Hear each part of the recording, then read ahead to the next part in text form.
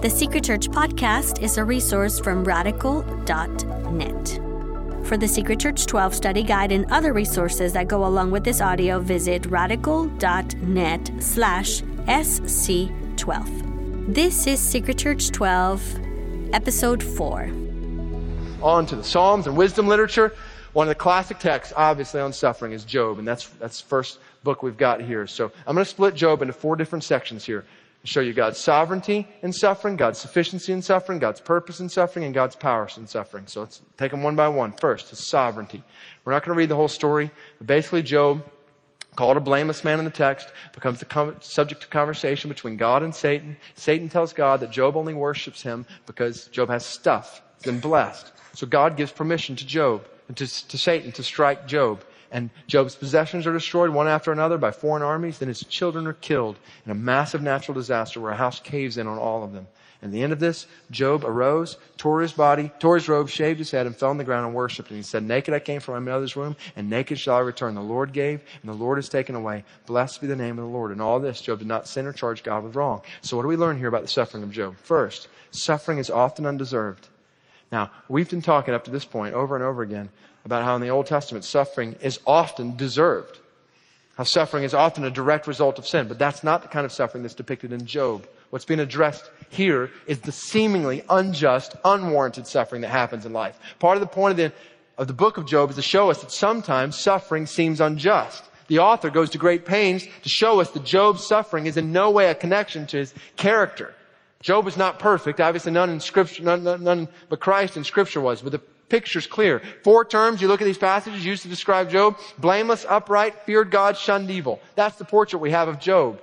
Blameless, upright, feared God, shunned evil. The author is going to great pains to show us that suffering came to Job not because of a particular sin in his life, but precisely because he avoided sin. In addition, suffering is often unexpected. You don't usually wake up in the morning expecting suffering to come crashing down on you, and Job certainly didn't, but it did. It's often unexpected and it's often unimaginable. You see the spiraling effect and all the way through Job 1, and then you get to the end, and Job 2 just picks up more. Satan says, well, he saved his skin, and so Job is afflicted with all these different boils. We don't know exactly what the physical affliction Job had, but we see all throughout the book: ulcerous sores, itching, degenerative changes in facial skins, loss of appetite, depression, loss of strength, worms in the boils, running sores, difficulty in breathing, darkness under the eyes, foul breath, loss of weight, continual pain, restlessness, blackened skin, peeling skin, and fever. In his deepest nightmares, Job could not have imagined what was going on to him right now. It's often unimaginable, has a surreal feel to it, and suffering is always painful. You look at these verses describing Job, and you realize that the Bible does not gloss over the pain of suffering. The pain of suffering is real. Please do not hear me at any point tonight saying that suffering is not painful, and grief is not heavy, and sorrow is just easy when you know God. It's not easy. So that's the suffering of Job. In the midst of that suffering, I want to show you the sovereignty of God. Because God is sovereign over everything in Job 1 and 2. God is sovereign over angels, and God is sovereign over demons, including Satan. We talked about this in Genesis 3. See it again. The power of Satan is always limited by the prerogative of God. Satan cannot do anything without God's permission. The moment he has permission, he wreaks havoc on Job. So who's bringing suffering on Job?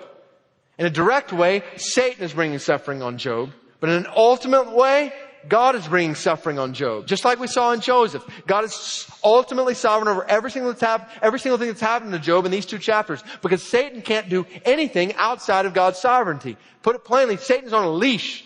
And God holds the reins. God's almighty. Satan's not. God's omnipotent. Satan's not. God's omniscient. Satan's not. God's sovereign. Satan is not sovereign. God is sovereign over angels and demons. He's sovereign over nations, Sabaeans and Chaldeans who attack Job's household. God's sovereign over nature, fire falling from the sky and wind coming from the desert. God's sovereign over disease. When Job is inflicted with these sores, it's not Satan who has ultimately power over Job's health. God does. And that's where we realize that God is sovereign over death. Job likely thinks in chapter 2 that Satan ultimately has nothing, that he has maybe a terminal disease that he's not going to be able to survive from. But the reality is Satan is not sovereign over whether or not Job lives or dies. God is sovereign over whether or not Job lives or dies. Satan does not decide when you or I live or die. God does that. If he wills, James 4:15 says, we will live. If he doesn't, we will die. God is sovereign over death, not Satan. God is sovereign over comfort. God is attributed with the blessings of Job in the beginning of chapter 1. And God is sovereign over calamity. Look at Job 2, 9 and 10. Shall we receive good from God and shall we not receive evil? See it. God's ultimately sovereign, not just over Job's blessing, but over his suffering. This is huge to understand. God is not in charge of Job's blessings while Satan's in charge of Job's sufferings. That's not the picture here. Satan is in charge of nothing. God is sovereign over everything. So where does that leave us? Bring it together, 3 key conclusions from the start of this book. God's sovereignty in our suffering. 1, God's sovereign design for our lives on this earth includes suffering. Now I put the word design there because God is not just allowing suffering to happen here. It's actually a part of his design. God designs suffering. Who initiated suffering in Job's life? Satan or God? God did.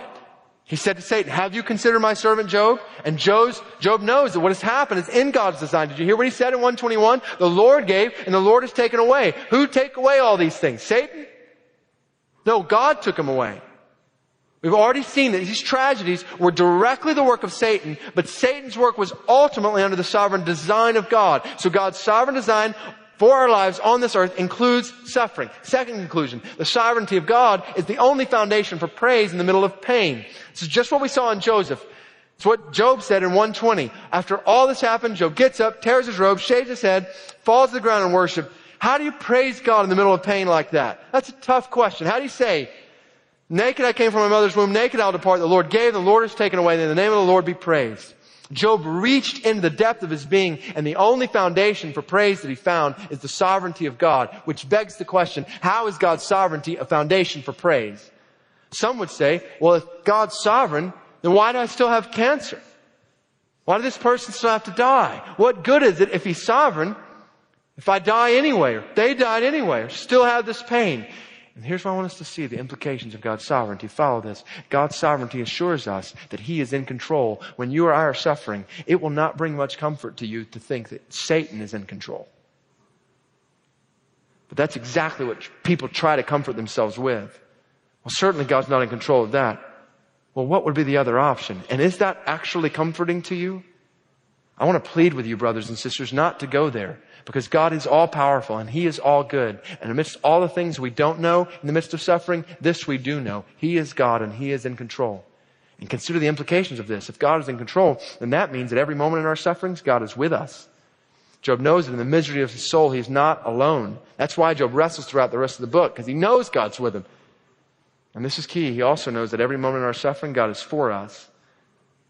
Job says, the Lord gave. Covenant name of God. The name expresses his faithfulness toward his people. I long for you to see this tonight in your suffering. That God not only has 100% control over everything that's happening in your suffering, that he's not only 100% with you, but that God, child of God, he is 100% for you. He's not 99.9% for you. Christ, the King of Kings, the Lord of Lords, the majestic and the mighty one over all the universe is 100% for you. So why does God's sovereignty lead to praise? His sovereignty assures us that God is in control. His sovereignty reminds us that Satan has been conquered. Part of the point of the book of Job is to flat out humiliate Satan and to showcase his lack of power. After chapter 2, he's silenced for the rest of the book. God's sovereignty guarantees us that one day our suffering will conclude. If things are out of control, brothers and sisters, then what guarantee do we have of how they will end up? Because things are in God's control, we have an absolute guarantee of how they're going to end up. Which leads to the third conclusion from this part of Job. Ultimately, our pain on earth can only be rightly understood from the sovereign perspective of heaven. This is huge. This book is all about discovering the mysteries of the sovereignty of God. But I want you to notice how the story is told here. Job is at no point let in on the conversation that has taken place in heaven. As a result, the only perspective that he has is one from the middle of darkness that surrounds him. But you and I have a whole other perspective, right? We got the bird's eye view of this story. We have a different perspective that helps us understand all that's happening to Job. We know that this is actually an honor for Job. We know the end from the beginning, that Job will eventually be restored. But Job doesn't know any of that. And that's part of the point of the book. Whenever we walk through suffering, we have a limited perspective, every one of us.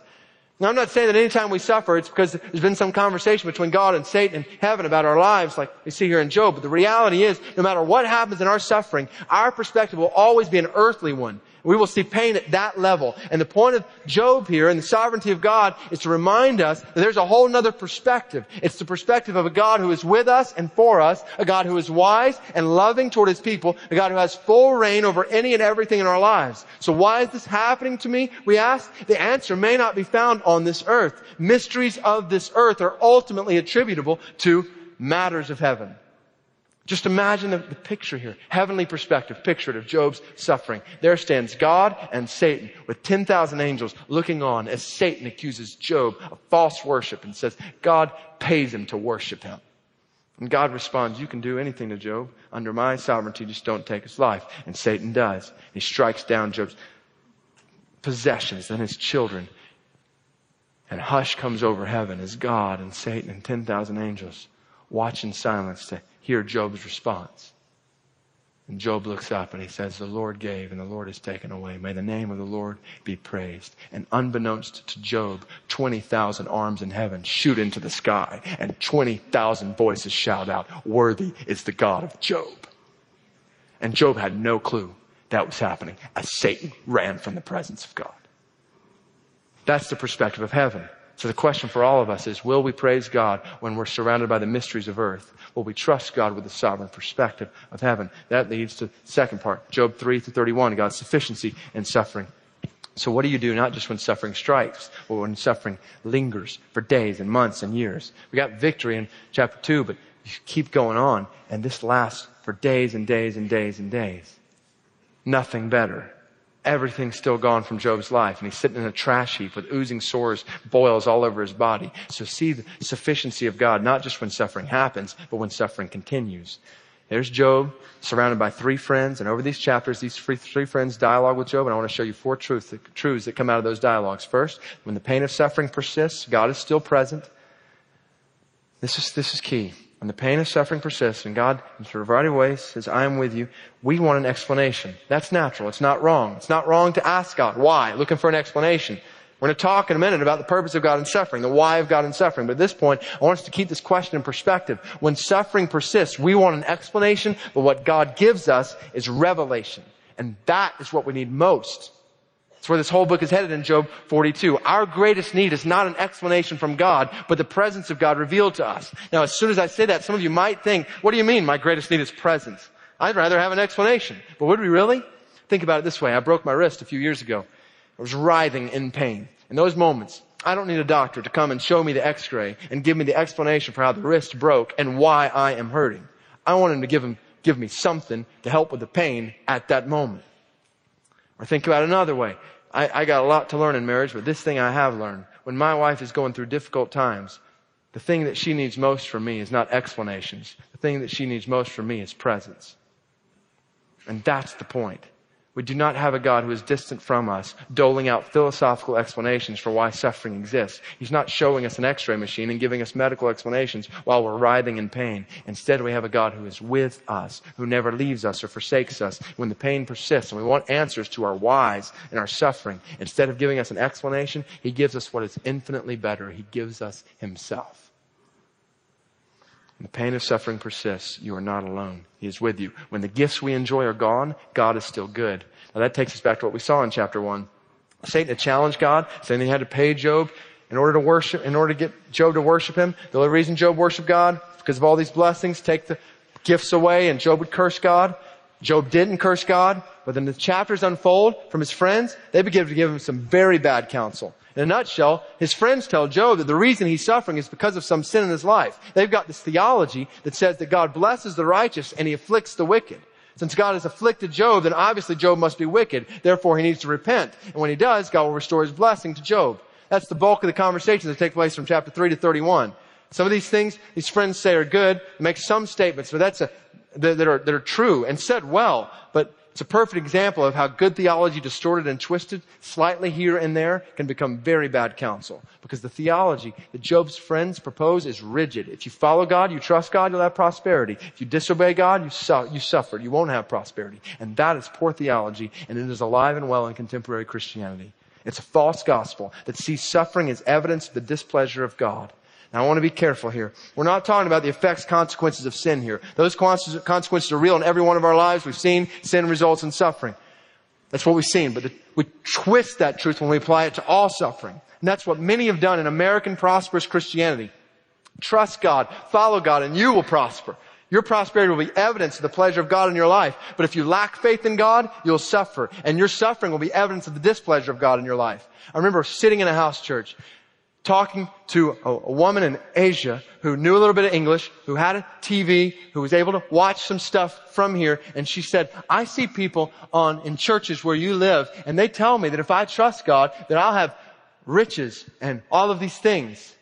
And she said, I come to our house church, we're meeting in secret at the risk of our lives, we're all poor. Does this mean we don't have enough faith in God? She asked me that. At that point, I started to get angry at all the prosperity preachers. But then I realized this is exactly what I am a part of exporting to the world, and a whole system of Christianity that looks at bigger, better, more stuff, more things, bigger houses, nicer stuff. And this is what happens when you follow God. It's not true. It's what we've exported around the world.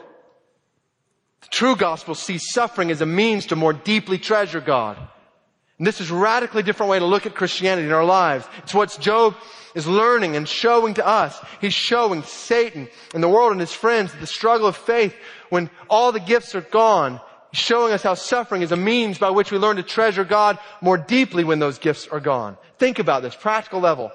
Think about what it means to treasure God regardless of His gifts. What is suffering? At the core, suffering is the taking away of things in this world that we enjoy. Our reputation, our success, esteem among peers, job, money, friends, health, sight, hearing, spouse, children, family. These are things we look to for stability and security. And when these things are taken away, we suffer. But if God is our treasure, not His gifts, but God, if God is our security and God is our stability, not these gifts, then when we lose one of these things, all that does is drive us deeper to the treasure we have in God. We've got one less thing, even one less good thing to lean on instead of God. Now that doesn't make it easy. The pain of losing that thing, that person may be great, and the tears may be many, but the goal will be worth it because we will more deeply treasure God. God, give us the kind of Christianity that says, even when all the gifts are gone, you are still good.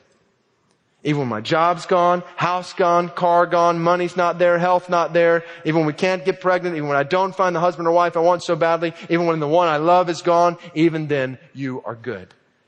Third truth, in the confusion of our circumstances, God is all wise. Job is a part of wisdom literature here. And you see a contrast right in the middle of the book, Job 28, between the limited wisdom of man. So follow this, limited wisdom of man. Think about it. We lack knowledge. We act unwisely sometimes because we don't have all the facts. We may find out something later and we think, well, if I'd known that, I would have done something different. We lack knowledge. We lack perspective. Sometimes our perspective is jaded, distorted, maybe even limited. Many times we don't perceive the effects of a decision. We're not able to see it completely from another point of view. And so we make unwise decisions based on that. And then sometimes we lack experience. If we've been through a situation before, we're able to make wise decisions. If we've not been through a situation, not experienced it, we make more unwise decisions. So we're limited in those areas. But you think about God. Think about the unlimited wisdom of God. He has perfect knowledge. He has all the facts. Never finds out something and says, I didn't realize that. If I'd have known that, I'd done something different. That never happens with God. God has eternal perspective, unlimited perspective. He not only sees things now, He knows things in eternity past and in eternity future that will be affected by this. That's why God encourages us to trust Him in the dark. He has infinite experience. He's not a rookie when it comes to wisdom. His experience is infinite. So consider the sufficiency of God's wisdom in your trials, in the depth of what you and I go through, in the midst of all our questions. We have valid questions, but the reality is we lack knowledge, we lack perspective, and we lack experience. And God looks at us and says, trust me. How can you trust Him? Here's how. You can trust Him when you know that His knowledge is perfect. He knows all things and He knows what's best in all things. You can trust Him when you know that His perspective is eternal. He sees all things and their effect on all peoples for all eternity. You can trust Him when you know that He has infinite experience and He knows what He's doing and He's going to do it right every time. That's the wisdom of God, and it's a rock in suffering. With perfect knowledge, eternal perspective, infinite experience, God always, always, always does what is best. He always gives what is best. I won't pretend to say this is easy, but it is bedrock truth. Tozer said, with the goodness of God to desire our highest welfare, the wisdom of God to plan it, and the power of God to achieve it, what do we lack? God is infinitely wise, and we are not, and it honors Him when we trust Him, even when we don't understand what He's doing. The sufficiency of God in our confusion of our circumstances, God is all wise. Fourth truth, in the depth of our despair, God is our hope. So Job cries out, Oh, that my words were written, they were inscribed in a book with an iron pen and lead, they were engraved in the rock forever. For I know that my Redeemer lives, and the last he will stand upon the earth. And after my skin has been thus destroyed, yet in my flesh I shall see God, whom I shall see for myself, and my eyes shall behold, and not another. My heart grows faints within me. In the depth of despair, Job cries out, there is hope. I have a Redeemer, and in the end, in my flesh, I will see him with my own eyes. Know this. Here's the hope. For every man, woman, boy, and girl who trusts in God in the middle of suffering, he will heal our bodies and we will see his face. The sufficiency of God in suffering leads to God's purpose in suffering. Job's debated with 3 friends. Enter in another guy. We got Elihu come on the scene. And Elihu speaks to Job. And we begin to really get the question, why? What's the purpose in suffering here? And basically what Elihu says is significant foundations. 1, God has a purpose. God is not arbitrary, Elihu says in Job 36. Things don't happen haphazardly. God has a purpose. God's purpose is sometimes different. You look at chapter 37, verse 11 through 13. He talks about rain. God loads the thick cloud with moisture. The cloud scatters lightning. They turn around and around by his guidance to accomplish all that he commands them on the face of the habitable world, whether for correction or for his land or for love. So there's 3 reasons why God sends rain. Sometimes for correction, sometimes out of love, sometimes for the land. So his purpose is sometimes different, and his purpose is always good. He's just and righteous in all that he does. So, with those foundations, see these purposes that come out here in these chapters for which God uses suffering. God uses suffering to refine our faith. God uses suffering to turn man aside from his deed and conceal our pride. God uses suffering to bring a man's soul back from the pit. God refines, restores, saves, works in suffering for our good. Go back to the emergency room with broken wrist. With all due respect to those who are in the medical profession, we all know that when a doctor wants to snap a bone back into place, we don't have very pleasant thoughts about that doctor. But we know that even if it's painful, it will be for good. God uses suffering to refine our faith. God uses suffering to reveal his glory. Job feels like God has been silent. And Elihu says, God is speaking. Look at how God reveals himself. God reveals himself in creation, Job 36. God reveals himself in creation. God reveals himself through his word. God is not silent. You ever feel like God's silent in your suffering? He's speaking in creation through his word. God reveals himself in our pain, Job 33, 19 through 26. And C.S. Lewis said in The Problem of Pain, God whispers to us in our pleasure, speaks to us in our conscience, but shouts in our pains. It's his megaphone to rouse a deaf world. So what does God reveal about himself? Job learns that God reveals he is just. God is just. Job 34, 10 through 12. God is merciful. Job 36, 15 through 16. God is great, just, merciful, great. The picture here is clear. Justice, mercy, greatness. And when we go through suffering, we come to a deeper realization of his character. As we wrestle with God's revelation of himself in suffering, we need to avoid these extremes. Number 1, declaring our innocence. So we've already talked about how it wasn't a specific sin in Job's life that caused this to come about. At the same time, Elihu points out that he's still a sinner.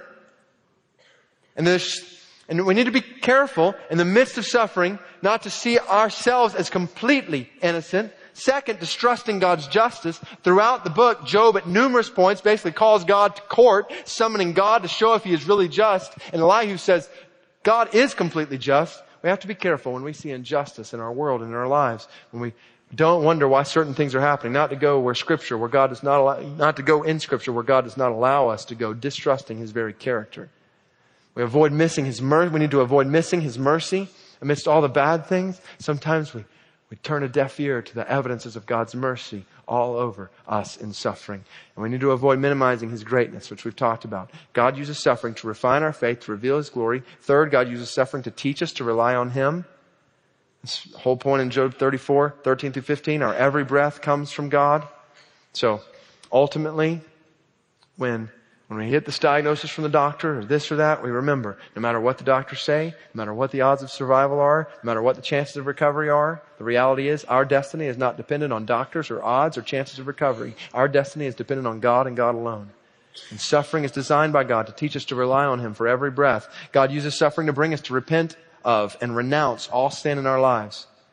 Now, again, not owing to a direct sin in Job's life. But we saw Romans chapter 5, all of this suffering came originally from one sin in the world. All suffering in the world, even if it's not directly attributable as to a specific sin in your life, is a result of sin in the world. And so when we see suffering in our lives, part of the purpose of cancer is to cause us to hate sin all the more. Because sin is what brought about all the suffering that is in the world. And if we walk through cancer still toying with sin like we were before cancer, we've missed part of God's design in cancer. We walk through grief and pain and hardship, and we still love sin, and we still indulge in sin like we did before. We've missed part of the point. Suffering is intended to drive us to hate sin and all of its effects. Repent of, renounce all sin in our lives. God uses suffering to lead us to our reward in Him. The whole book is headed to the point where Job sees God in all of His glory. There is great hope in the purpose of God in our suffering. I remember talking my first semester teaching in seminary, talking with a student in my class. She was a single woman whose husband had died in a tragic hunting accident. He was on a canoe out in the middle of a lake hunting. Her husband stood up at the wrong time, and the man behind him was shooting the gun at that time. And she had gone through that over the last year. And she looked at me one day. She was sharing her story. She looked at me and a few others, and she said, "I've experienced pain and hurt that I never could have imagined." But then she said, "It's worth it to know what I know about God." And there's just silent around the room. She'd seen God as her reward in a way that she had never known before. I'm not saying that's easy. I'm not saying you get there overnight. But there's reward to be found in Him. So we ask these questions in suffering. What areas of my faith are being refined? What is God revealing about Himself? How can I rely on God more as a result of this? What sin do I need to repent of and renounce as a result of my suffering? How can that drive me to find deeper reward in God? All that leading to God's power in suffering. So this is the truth. We've already seen what we want in our suffering is an explanation from God. What we receive in our suffering is revelation of God. That's what Johnny Erickson Tada says. Johnny Erickson Tada, herself paralyzed, to live in a wheelchair many years ago, said God, like a father, doesn't just give advice, He gives Himself. He becomes the husband of the grieving widow. He becomes the comfort of the barren woman. He becomes the father of the orphan. He becomes the bridegroom to the single person. He's the healer to the sick. He is the wonderful counselor to the confused and depressed. So what does God reveal about Himself? God reveals that His power is great. He's our creator, Job 38, 4 through 11. He's our sustainer. Who gives the lions and birds their food every day? Natural selection? No. Supernatural provision. God talks about the ostrich in Job 39. I love this. The wings of the ostrich wave proudly, but they are the pinions and plumage of love. Are they the pinions and plumage of love? For she leaves her eggs to the earth and lets them be worn on the ground, forgetting that a foot may crush them and the wild beast may trample them. She deals cruelly with her young as if they were not hers, though her labor be in vain. Yet she has no fear because God has made her forget wisdom and give her no share in understanding. The ostrich is dumb. Do you know why, Job? Because I made it dumb. That's what God's saying. He's our creator. He's our sustainer. He's our savior. And God is our friend, the Lord, the covenant God of love. He is our friend. God's power is great. His purpose is guaranteed. I know that you can all do all things, Job concludes. No purpose of yours can be thwarted. I love this. Think about one of the lessons of the book of Job. Satan's attempts to attack God's people only serve to accomplish God's purpose. Yes, not only has Satan acted within the divine permission of God, but Satan is actually helping fulfill the divine purposes of God.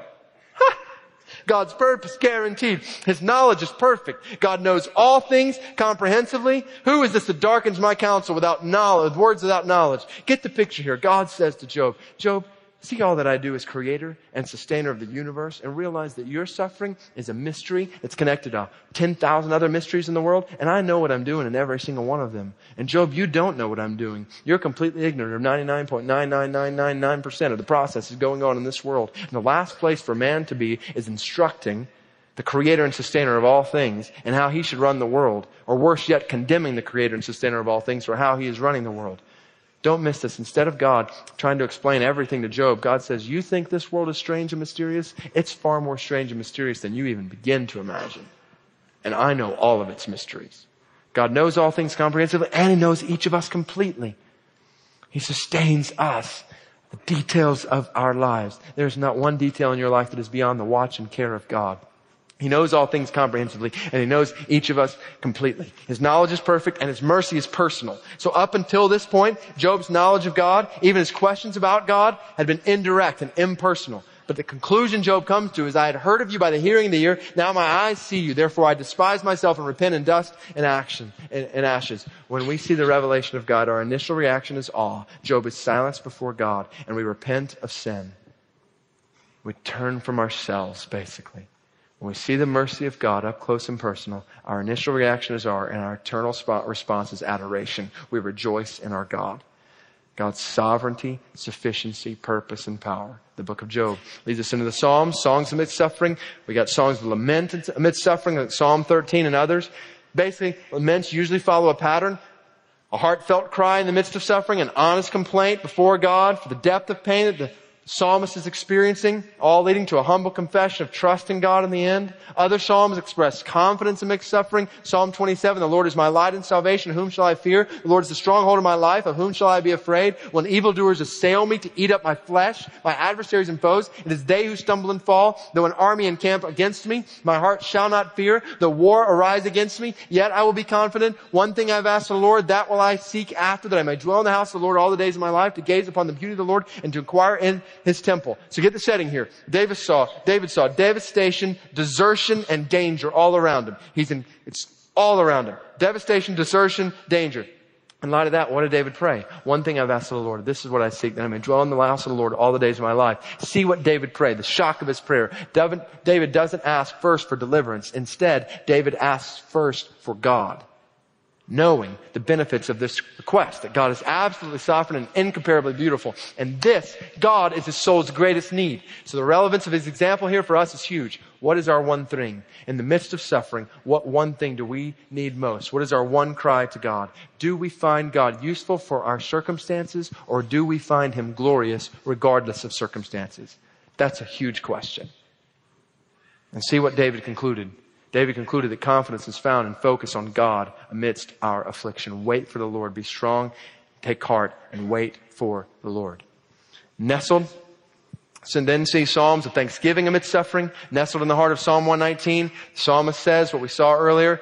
It was good for me that I was afflicted, that I might learn your statutes. Before I was afflicted, I went astray, but now I keep your word. So basically, this is the psalmist saying, thank you, God, for affliction. See how suffering drives us to God's word, to learn it, to believe it, to obey it, and to love it. It was good for me to be afflicted, that I might love your word all the more. John Bunyan was thrown in prison for preaching the gospel. He said, I have never had in all my life so great an inlet into the word of God as now in prison. The scriptures that I saw nothing in before are made in this place to shine upon me. Jesus Christ also was never more real and apparent than now.